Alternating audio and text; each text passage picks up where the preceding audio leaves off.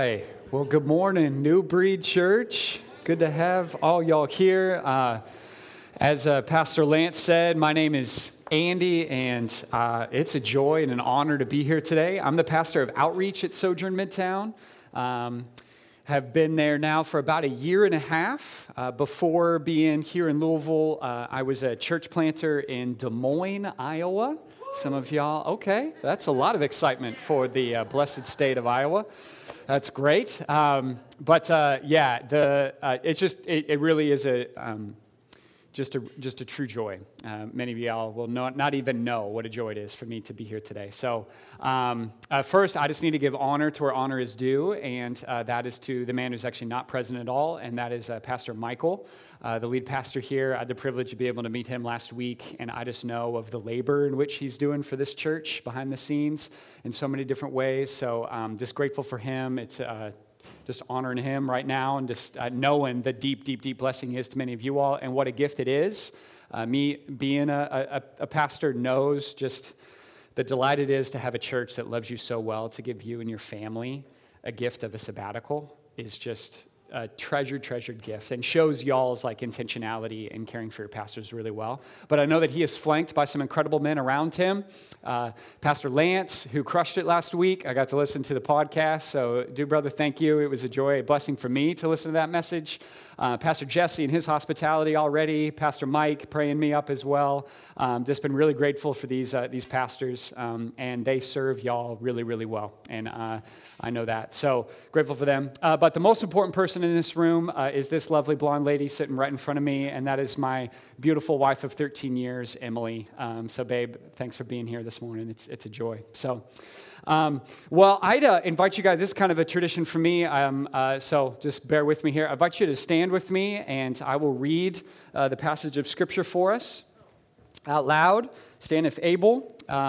And I'm just going to read this whole thing. I get all of the names, I guess. So y'all toss in the guest speaker to butcher all these names for you. So I'm excited for this text today. I'll read this for us. We'll pray. We'll jump in. This is Colossians chapter 4, starting in verse 2. Devote yourselves to prayer. Stay alert in it with thanksgiving. At the same time, pray also for us that God may open a door to us for the word, to speak the mystery of Christ, for which I am in chains, so that I may make it known as I should.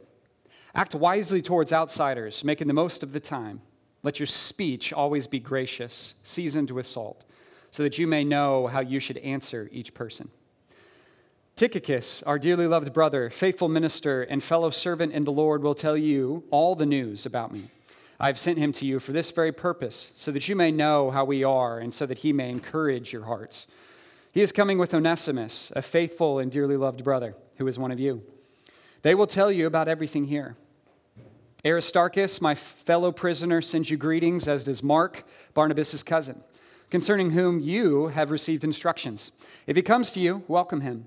And so does Jesus, who is called Justus. These alone of the circumcised are my co-workers for the kingdom of God, and they have been a comfort to me.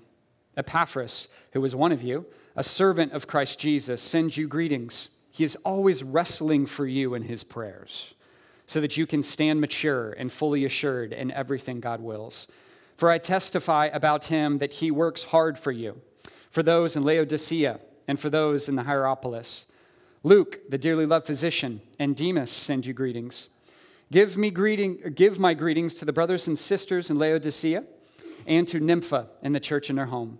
After this letter has been read at your gathering, have it read also in the church of the Laodiceans, and see that you also read the letter from Laodicea. And tell Archippus, pay attention to the ministry you have received in the Lord, so that you can accomplish it. I, Paul, am writing this greeting with my own hand. Remember my chains. Grace be with you. The title of this morning's text and sermon today is Faithful Mission is Accomplished in Community. Faithful mission is accomplished in community. Let's pray. Jesus, we love you. Thank you for this incredible series that this lovely church has gone through this past semester, where our hope and glory truly lies in, and that is you, King Jesus. I pray that the words of my mouth and meditations of my heart would be pleasing to you, O Lord, my rock and my redeemer, and that this morning, this congregation would be emboldened to live on mission together as a result of this text. We pray these things in Christ's name. Amen. Amen. You guys can be seated. So the Golden State Warriors, NBA fans, okay. I'm a Chicago Bulls fan, and things are not good in my world right now. So we got a big old train wreck. But Golden State Warriors are a four-time defending champions, in case you guys did not know that. Last year, they just had this crazy story of seemingly being out of like any semblance of a conversation in regards to good basketball teams in the NBA, and then like skyrocketed into winning the chip once again. Just unbelievable. As well as the unbelievable greatest shooter of all time, Stephen Curry, the man. Just logo shots after logo shots. On Friday, they played the Phoenix Suns, and Steph Curry dropped 50 points against the Phoenix Suns on his own. His whole team scored 119. Okay, so that's how much this dude is rocking it. Now, here's the crazy thing about that game. The Golden State Warriors lost. Steph Curry dropped 50 points, and the Golden State Warriors lost. So here's what's going on in the arena of the Golden State Warriors. Their team chemistry is horrendous right now. That was their secret sauce, by the way. The thing that like made the Golden State Warriors unbelievable. Yes, Steph's unbelievable. Yes, Draymond Green can get in anybody's grill. Yes, like you also got like Thompson, who can also light it up as well. You have some incredible players that are on that team, but the main thing that got them on the map, the Golden State Warriors and their 4 chips, was their team ball. It flowed. It was beautiful. It was the best type of team chemistry you could see. It was fantastic. But then what has happened this season is Draymond Green has punched one of his teammates in the face. They are getting all in sorts of fights. Steph Curry's blaming his other teammates for not showing up, putting all the team on his back. Here's what's crazy. Even though one person does heroics like that, it still doesn't matter. It takes a team to win, not just one hero to win. So, for a church on mission, that's what's true about all of us here.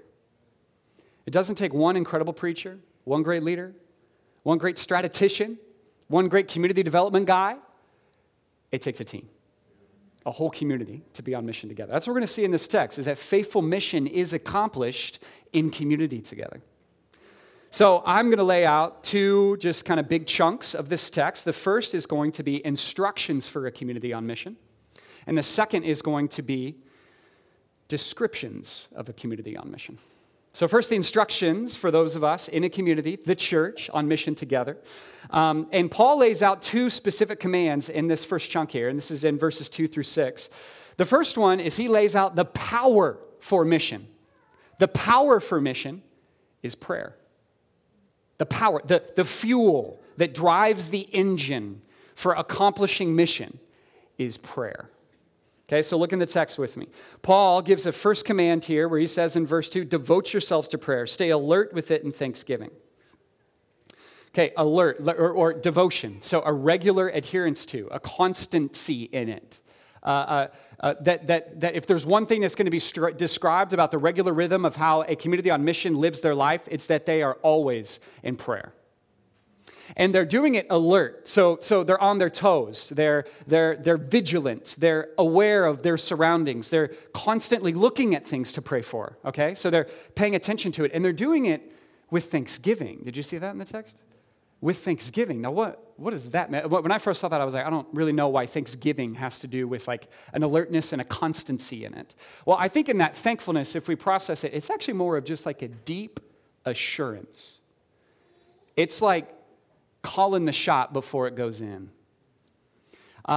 So Emily and I have gone through a lot of different just medical things in our lives. Some of them on my end. My body's very brittle. I got a knee issue right now. I have ankle issues. I'm just a brittle human, fragile. The sin curse has affected my body dearly, but it's also affected Emily quite a bit too. So we've had to go to doctor's appointments before where, man, just sickness with pregnancy, all sorts of crazy things.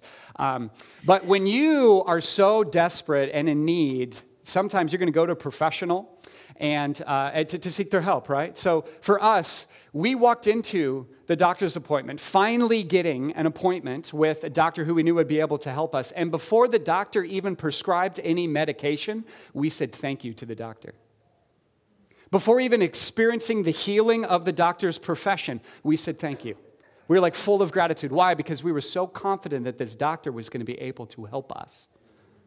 That's prayer and thanksgiving, is that you're so confident in the Lord's competency, in His goodness, in His adherence, in His delight in listening to your prayers, that you say thank you to Him before it even happens. That's a deep confidence in a God that you know loves you, listens to you, capable to fulfill.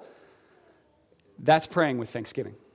That's some like swagger types prayers of just knowing that He really got you. He really does. And you can thank Him for it before it even happens. That's the type of power that goes in within this community, okay? That's the type of prayer that they're praying for. But if you see as well, Paul goes on and he gives a request for prayer. Do you see that in the text too? So he asks a specific request. This is in verse 3. At the same time, pray also for us that God may open a door to us for the word to speak the mystery of Christ, for which I am in chains. You guys have been processing through the mystery of Christ all throughout Colossians, and that it is this Jesus plus nothing else. Not Gnosticism, not legalism, not Judaism, none of those things. Not masochism, forcing your body into doing crazy different things. It is Jesus plus nothing equals everything. That's the crazy mystery of the gospel Paul's laying out in Colossians, right? But Paul's saying this, in order for this mission to be fulfilled, he's not relying on his theological intellect. He's not relying on his incredible, like prophetic, lion-hearted way to step into a space. He's not relying on his being the greatest church planter on all time. He's got some good strategy here. The thing that is going to open the door for the gospel to move forward is not his intellect, is not his strategy, is not his passion, it's prayer. That's what opens it up. It's prayer. That is the powerful thing that's going to get it done. It's the power for the mission that actually is going to give the door open for Paul to stand before the Roman courts, the most powerful entity in the world, and proclaim that Jesus is king, not Caesar.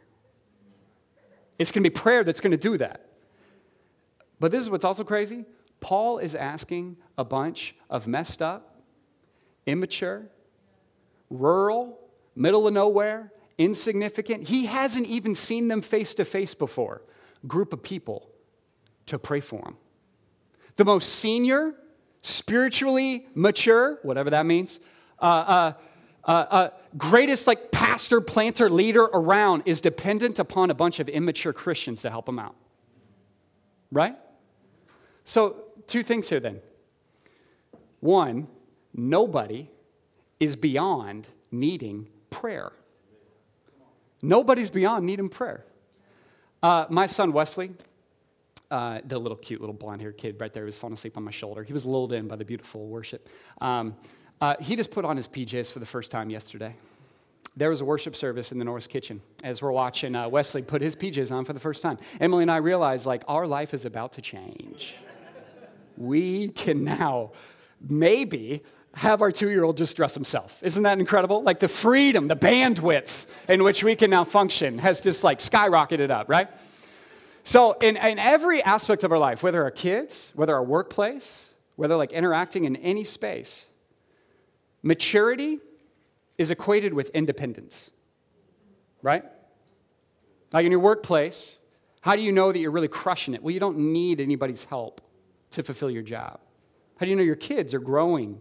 Well, they don't need your, we also have a 16-year-old and a 21-year-old. No, I'm not Benjamin Button. We adopted them out of foster care and adoption. But it's horrifying. Some of you parents of teenagers, teaching your kid how to drive is the most horrific experience of your life. But that is an indicator of your child is growing up if they can drive by themselves, right? So we equate it. Independence means maturity. The less I need somebody, the more mature I am. In the kingdom of God, that is flipped on its head. the most mature Christians, the seasoned saints, the ones that you look to and say they're spirit-filled, are the ones who are the most dependent upon Jesus for their strength, upon the Holy Spirit to fill them up, and get this, upon the community of saints to flank them in their lives. That's spiritual maturity. It's dependency. So if you're feeling needy right now, I need you to probably know you're probably more faithful than you actually think that you are. Because you're now clinging on to the source of power in your life who can actually help you continue in whatever he's calling you to do in that direction. So no one's beyond needing prayer, but then two, no one's below giving prayer, right? No one's below that. We all need prayer in our life. And whether you just came to Christ like yesterday, did you know that like in order for like a light bulb to turn on, the main thing that needs to happen is this: the power source is plugged in. Okay? Doesn't matter how like expensive that cord is. Doesn't matter like the immaculate way in which that cord is plugged in. All that matters is that it's plugged in. Your prayer is a conduit to the power source of heaven. You just got to plug in.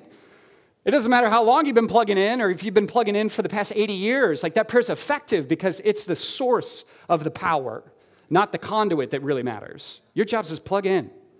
And you can intercede on behalf of the King of the universe for even your pastor. And it's that effective, right? That's the power of prayer.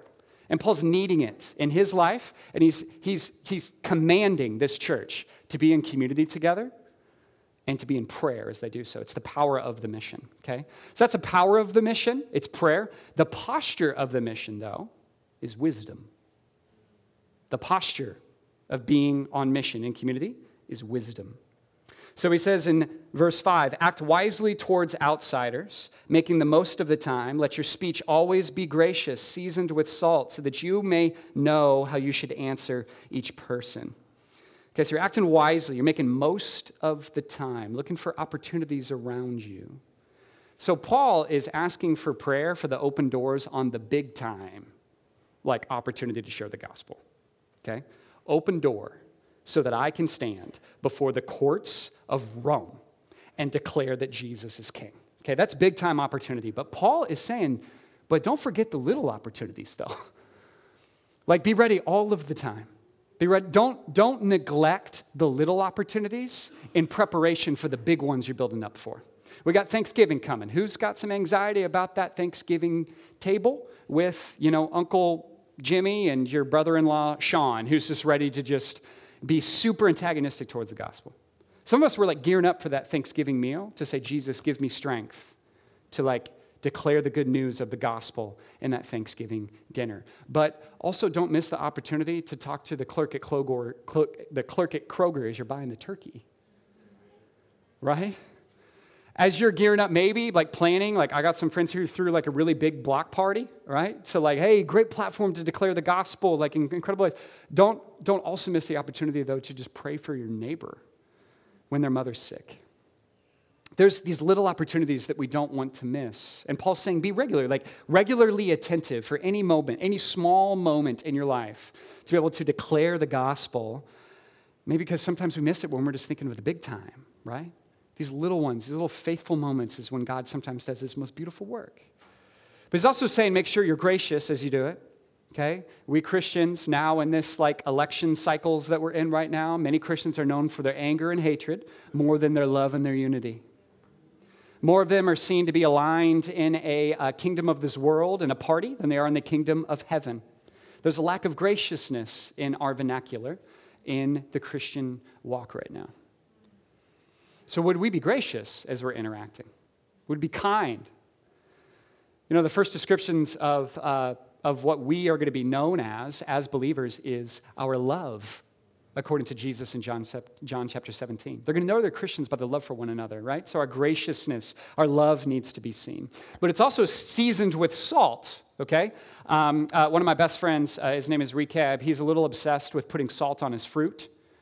We got any fruit? Okay, we got a couple scowls. Do we have any fruit salters here? People who love salt? Okay, we got a couple. So yes, my reaction was the same as y'all, of like, this is nasty. Why would I put salt on watermelon? That is super gross. Well, here's what salt does. No, we do? Okay, so watermelon's fine. Watermelon's okay. So that's all right. Okay, good. But strawberries? Okay. Nah, we got maybe a point. So I'll let y'all figure that out. We'll have a good debate later. So I tried it. It's really good. And it works on kind of any fruit. Here's why. Salt makes the flavor pop. It enhances the flavor. Doesn't take away from it, doesn't turn into something different. It makes it pop. So when you're having fruit, watermelon, it causes it to pop. So when we are engaging with unbelievers, we don't want to bore them. We don't want to burden them. We don't want to make this look like a drag. We want to make the good news of the kingdom of God pop. This is the good life, y'all. This is like what people are looking for. Like, do you talk about how joyful it is to follow Jesus? Do you talk about how sweet it is to follow Jesus? Do you talk about how lovely and good it is to follow Jesus? Oh, there's heaviness. Oh, there's trials. Oh, there's suffering. We're going to get to it in a minute. But boy, it's good. So is our communication with people in our neighborhoods, in our workplaces, in our families, do we make the good news of Jesus Christ pop? Or we cause it to enhance and be incredibly beautiful? So Paul's calling us to do. That's our posture to be taken. So in all of that, in our time, how we're spending it, and the tone in which we are, the truth in which we're speaking it, he's saying that you want to know what you know, right? Of like make sure you know the testimony that you're continuing. But all of this is a powerful example that faithful mission is done in community. We are better together as we seek to further God's kingdom on this earth. Listen, you need not only people to remind you of all of these truths. If you're like me, I just so easily fall into my regular rhythm of laziness, of not focusing on what the Lord is doing around me, of just giving into the pleasures of this world too often. But when I got brothers and sisters in Christ calling me to remember where my true home lies, I'm engaged on mission. You need to be on a team to do this faithfully. But that's what keeps us faithful as we do it. But I want you to know, too, it's more fruitful when we do it together. It makes me think of the International Mission Board. Okay, so I wasn't a Baptist. I now am, kind of. But this is what I do know. Say what you want. We can talk about that later. The International Mission Board was started, get my data right, in 1845 by a group of Baptist churches wanting to send some missionaries out overseas. So the first missionary was sent to China in 1845. The model that they built was that we're better together. So let's have all these individual churches throw money into a pot and be about this massive mission to reach the nations. Since then, decades ago is when that started. Since then, the International Mission Board, I have some cousins who are actually IMB missionaries. This is nuts. These efforts have now led to almost 25,000 missionaries being sent to 185 countries around the world, resulting in countless millions having heard and responded to the gospel. Listen, there's not one pastor who could effectively reach that much. Because guess what? He's going to die. So this is from 1845 until now. Look at that. That is a community faithfully on mission together. And it's fruitful. God's wired us to do it in community together. Okay, but there's some elephants in the room, though. And it's this. Today, if you're like me, I find that many of us are experiencing a deep tension and conflict as we think about Christian community and the church in 2022. Because that seems like every time I open up a news app, I see a new scandal, a new conflict, a new just slaying of our reputation. It's starting to look like this. Is it actually helpful to be affiliated with the church if we're going to be on mission? Because it looks like it's a bit of a hindrance right now. Right? I don't know if it's just me living in that. It's hard. We've been hit hard seeing how busted up the church really is. Right? Leader scandals, corruption, even in the SBC. Hiding abuse, failing to stand consistently for racial justice. Some atrocities that's been happening. I know many people, including some of my own family members, have abandoned Jesus because of the church. Because they've been burned, they've been hurt, they've seen the hypocrisy. So what's going on? How do we think about that? What do we do? Well, this is why I love all these final greetings. Because when we pause and take a look, this is what I know about this. A church faithfully on mission is a messy one. Really messy.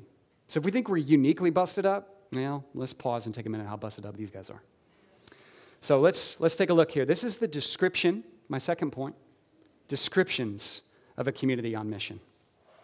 So here's the first description that I want to pull out here from these names. They're just names here, but boy, they have stories connected to them.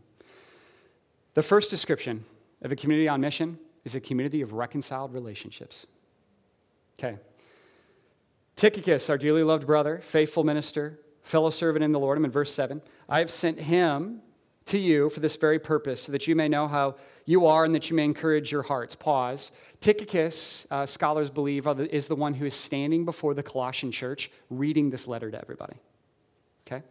So he is Paul's messenger. He took the letter that Paul wrote, and he is standing before the congregation reading this letter, and Paul's saying, hey, you can trust this dude. Okay?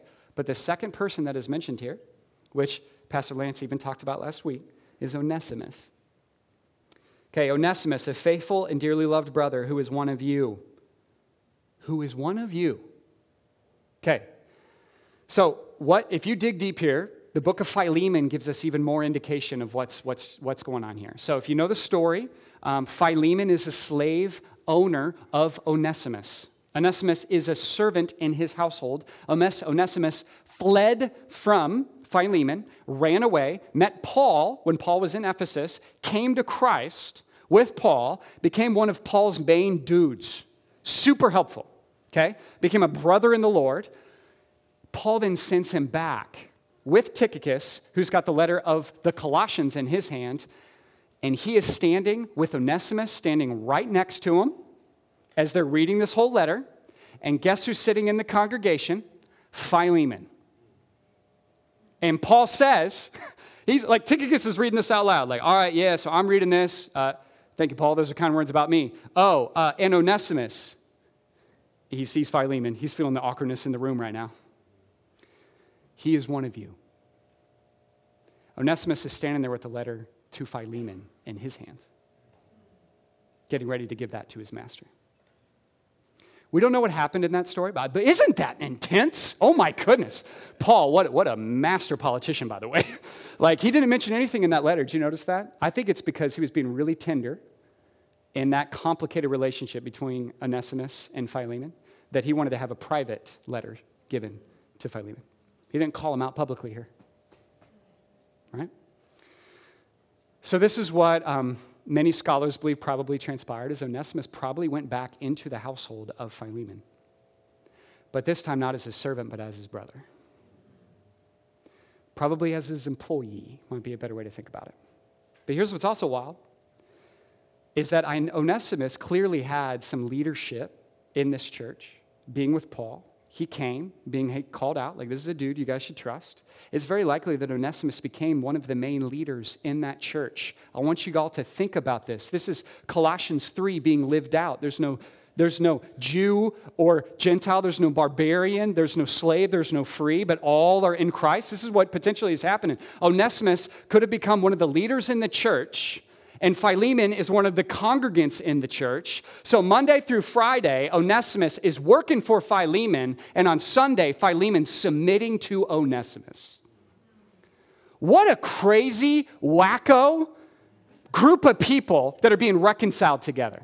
The Roman citizens would have looked at that and say, these dudes are messed up. But that's the diverse church on display. That there's racial, socioeconomic, generational diversity that is turning the world upside down. And the rest of the community around them is looking and saying, what is going on over there? Yeah. A community that is reconciled like that is super messed up. Boy, they had to work through that. But is so compelling when Jesus shows up like that. Amen? That's what he does in the church. That type of stuff, that type of reconciliation is what can transpire. Reconciled relationships occur. So next, that's a community of reconciled relationships. But then there's a community of faithful and flawed leaders. Faithful and flawed. Let's look at Epaphras. So Epaphras is mentioned in verse 12. Epaphras, who is one of you. Epaphras, by the way, is the church planter and founding pastor of Colossians. Okay, the Colossian church. That's who Epaphras was. So Paul is commending him right now. Epaphras probably left Colossae because of the heresy that was going on, right? The difficulty that they are working through, what they're supposed to be doing, and all that type of stuff. Goes up to Paul, spends some time with him, and then Paul sends Epaphras back to minister to the congregation again. Epaphras, who is one of you, servant of Christ Jesus, sends you greetings. He's always wrestling for you in his prayers so that you can stand mature, fully assured in everything God wills. He's working hard for you, the text says. Okay? Are we good? Got it all figured out? Oh, just a nice glare. Yeah, that's Shekinah glory on that bad boy. I love the description for how he's working. He's praying for them. And Paul describes it as a wrestling match. You see that? That it's a battle. It's an intense work that he is doing on behalf of the church. I want you guys to know that the two primary roles of a pastor in a church is the ministry of the Word of God and to prayer. That's the book of Acts. Ministry of the Word of God and to prayer. Prayer, which we just mentioned previously about the power. Prayer is the thing that does the most powerful work. This is one scholar said it this way. It was actually, I'm going to make sure I get the quote right here. Samuel Chadwick. He says that Satan laughs at our toils, our work, mocks our wisdom, but trembles at our prayer. Trembles when a pastor is on his knees wrestling in prayer for the Lord to do his work in a church. That is the work that is doing incredible things in the life of a congregation. It's the work of prayer. And that's what Epaphras is doing. Epaphras is the one laboring. I want you to know this too. Many of the really hidden things that are done in secret are the most powerful things that y'all experience. If you're experiencing some incredible blessing happening in the church, I'm going to tell you what, it's probably because someone's just laboring for the Lord to do a powerful work. I also know this too, for some of you mothers in the room, I had a conversation with my brother about this. This was a while back, but he was describing to me as agnosticism, one of my brothers who's bailed on the church. But he told this to me. He goes, I'm still trying to figure out what to do with Jesus. I think I really respect who he is as a man. There's no way he's God, though. But more people, if they just acted like him, would probably be better. But he goes, here's what is kind of terrible. I can't seem to get away from Christianity because I think mom prays too much. He's haunted by the Holy Spirit. So you moms, dads, know this, that wrestling on behalf of your son or daughter's soul is doing real work. It's the strong, powerful battle type work that's causing Satan to tremble. It's not your apologetics against him or her. It's not you're just trying to plead for him to show up to church. It's your prayers that's messing him up. Because the Lord hears it. That's the real work. That's the real battle. So that's a faithful leader right there. But then he mentions Demas. So if you look at your Bibles and the cross-references of what the story of Demas is, he's mentioned later in 2 Timothy chapter 4. He deserted Paul. So Colossians was written before 2 Timothy. 2 Timothy is probably one of Paul's last letters. Demas is mentioned as being a faithful brother who brings comfort to Paul. And in 2 Timothy 4, Paul says that he loved the world so much that he deserted and betrayed Paul and left the mission.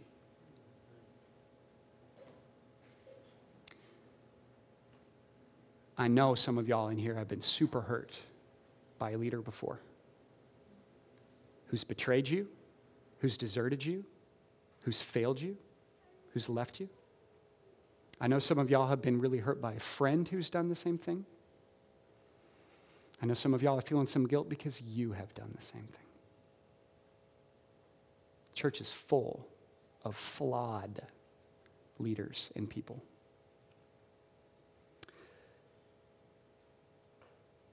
Lecrae's new album, Church Clothes, the final track is kind of a haunting one. And it's him describing his deconstruction because of how burned he was, specifically in the area of racial justice and kingdom diversity, by the white evangelical church in 2015. It caused his train wreck of a faith where he was about done with his marriage, done with everything, because leaders in the church betrayed him and hurt him. He's laying it all out there on a track.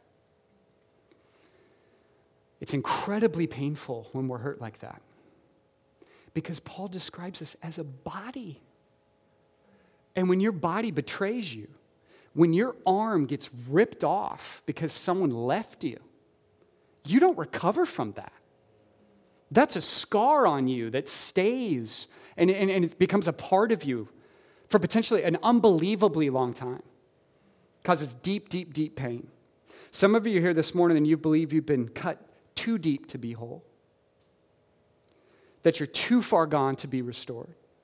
That what has happened to you is there's too much loss to ever experience flourishing again because it's been done by somebody you loved that you trusted. That perhaps you're even assigning that pain towards God himself. But I want you to know that welcome to the work of being involved in a church full of faithful and flawed leaders, that there's nothing new under the sun, that this is not super incredibly jacked up. It is jacked up, but it's not uniquely jacked up. We got a lot of history here of our brothers and sisters who have worked through different things, but I need you to know this today too, that there is no such thing as something being done in the kingdom of God. There's no such thing as a cut being too deep in the kingdom of God. There's no such thing as a loss being too great in the kingdom of God. Because there is a Jesus who came, who said, I want to be acquainted with that loss. I want to be acquainted with that cut. I want to be acquainted with that pain. I'm going to take it on myself. I'm going to put myself on a cross so that I don't ever have to see my people say, it's done for good. It's over for good. I can't do this anymore, because he ended up raising from the dead 3 days later, didn't he? So that we can say there's always going to be healing. There's always going to be wholeness. Victory will never be won by death. It'll always be won by Jesus. There's no such thing as the end in the kingdom of God. Isn't that good? So we can endure this type of pain because we know that our God went before us and endured even more. It's an empty tomb, y'all. You worship a king. That Colossians 1 Jesus, who's spinning the cosmos in one hand, keeping your atoms together in the other. Don't you think he cares? And he's powerful enough to restore anything that's been busted, including a church. So I'm going to end with this. We got a community of suffering servants. This is the final thing.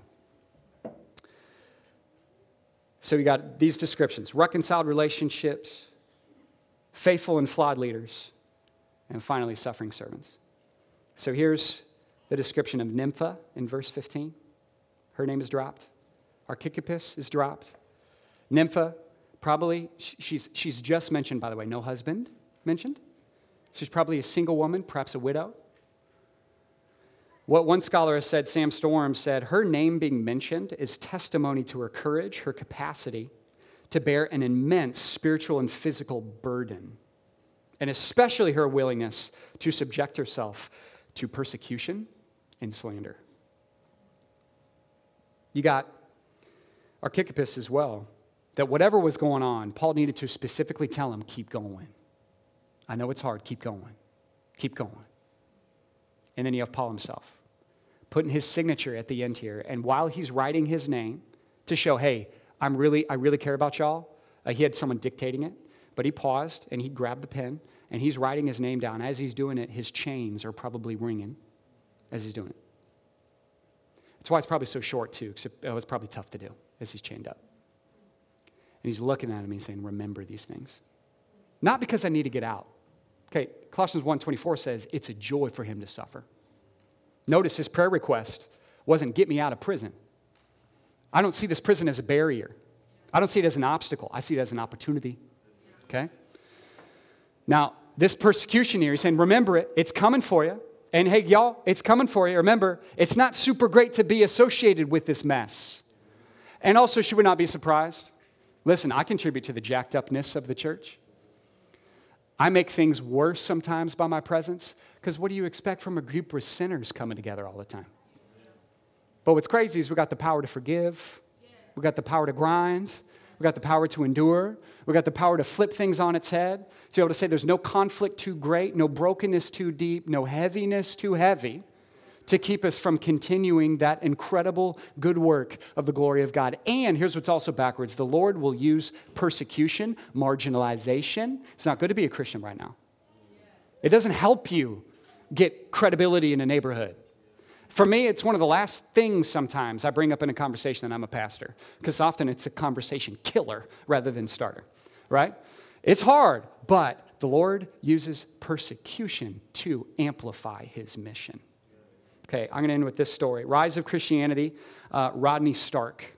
He wrote this book about the first and second Christian movement, first and second century Christian movement, right after Acts, okay? He just writes this historical, and he asks this question: how in the world did the church grow when everyone was getting killed by the Romans?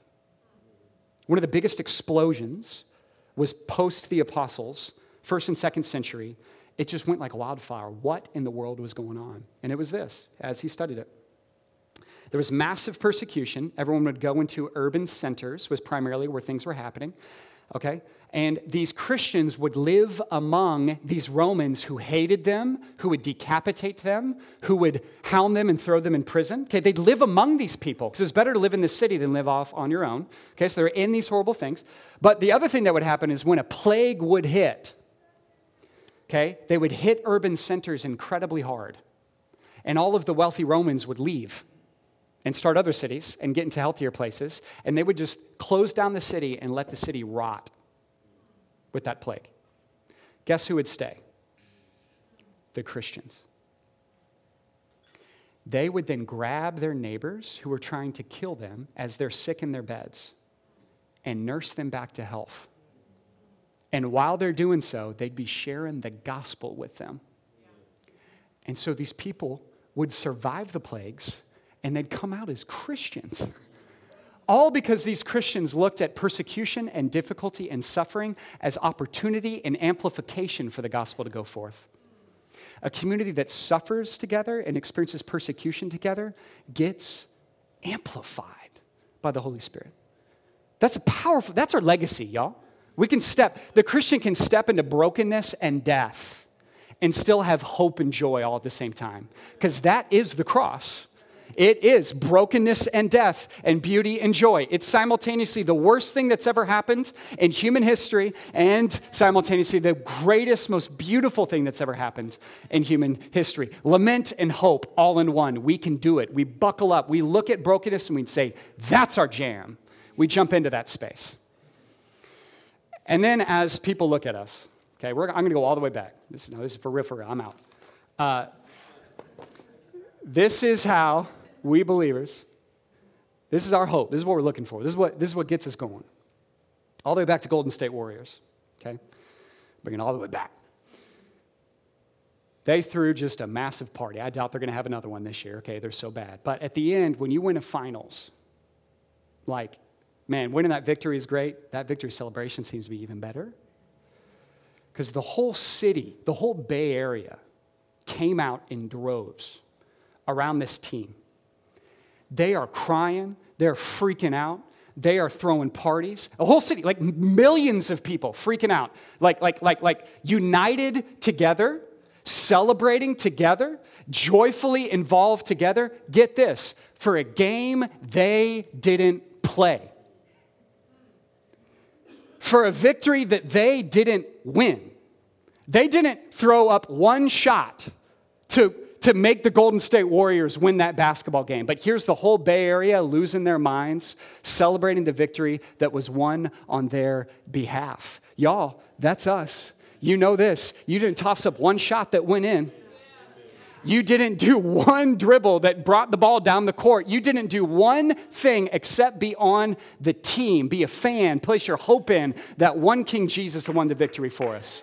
Right? He is actually that hero that wins your game for you. He is the one dude that can step up, the true hero ball maker that can win the entire victory for all of us. That's who unites all of us together in glory. That's our King Jesus. Amen? Amen. All right, let's pray. Jesus, we love you. Thank you for the good news of the gospel that, although we experience brokenness in this life, although we as a community desiring to faithfully be on mission fail in our instructions, are described in this way, busted up, broken, unfaithful. But Lord, thank you for being faithful. Thank you for loving us. Thank you for winning the victory for us. God, we just pray. I pray for this congregation here, Lord. I pray that you would fill them by your Spirit, full of prayer, desiring to faithfully live on mission and community together. Jesus, you never gave up on us or on your bride. May we never do the same. Lord, do a good work in this place. I thank you for my brothers and sisters. Pray a blessing upon them. And we thank you for King Jesus, the one who won the victory for us. Praise in Christ's name. Amen.